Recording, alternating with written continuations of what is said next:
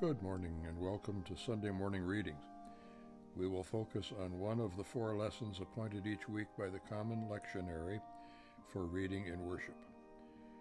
Our reflection for today, March 27th, 2022, the 4th Sunday in Lent, is on the Gospel according to Luke, the 15th chapter, verses 11 through 32.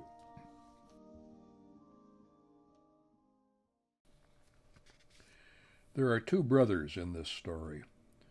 The younger brother is reckless and wasteful of his inheritance.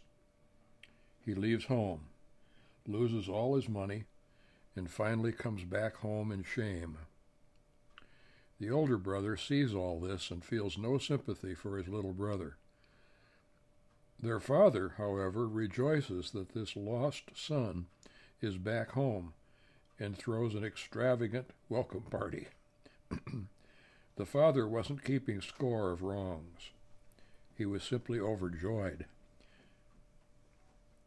that his son was no longer lost and was now safe and sound. The older brother couldn't share in the joy of the homecoming. He was jealous of the welcome his younger brother received. And anyone who, like the older brother, thinks the father in this story is a fool doesn't know God. With these reflections, it is my hope that I have contributed to your reading of Scripture, and let us pray. Gracious and loving, forgiving God, we give thanks for the truth of this parable and for the hope it grants to each and all of us.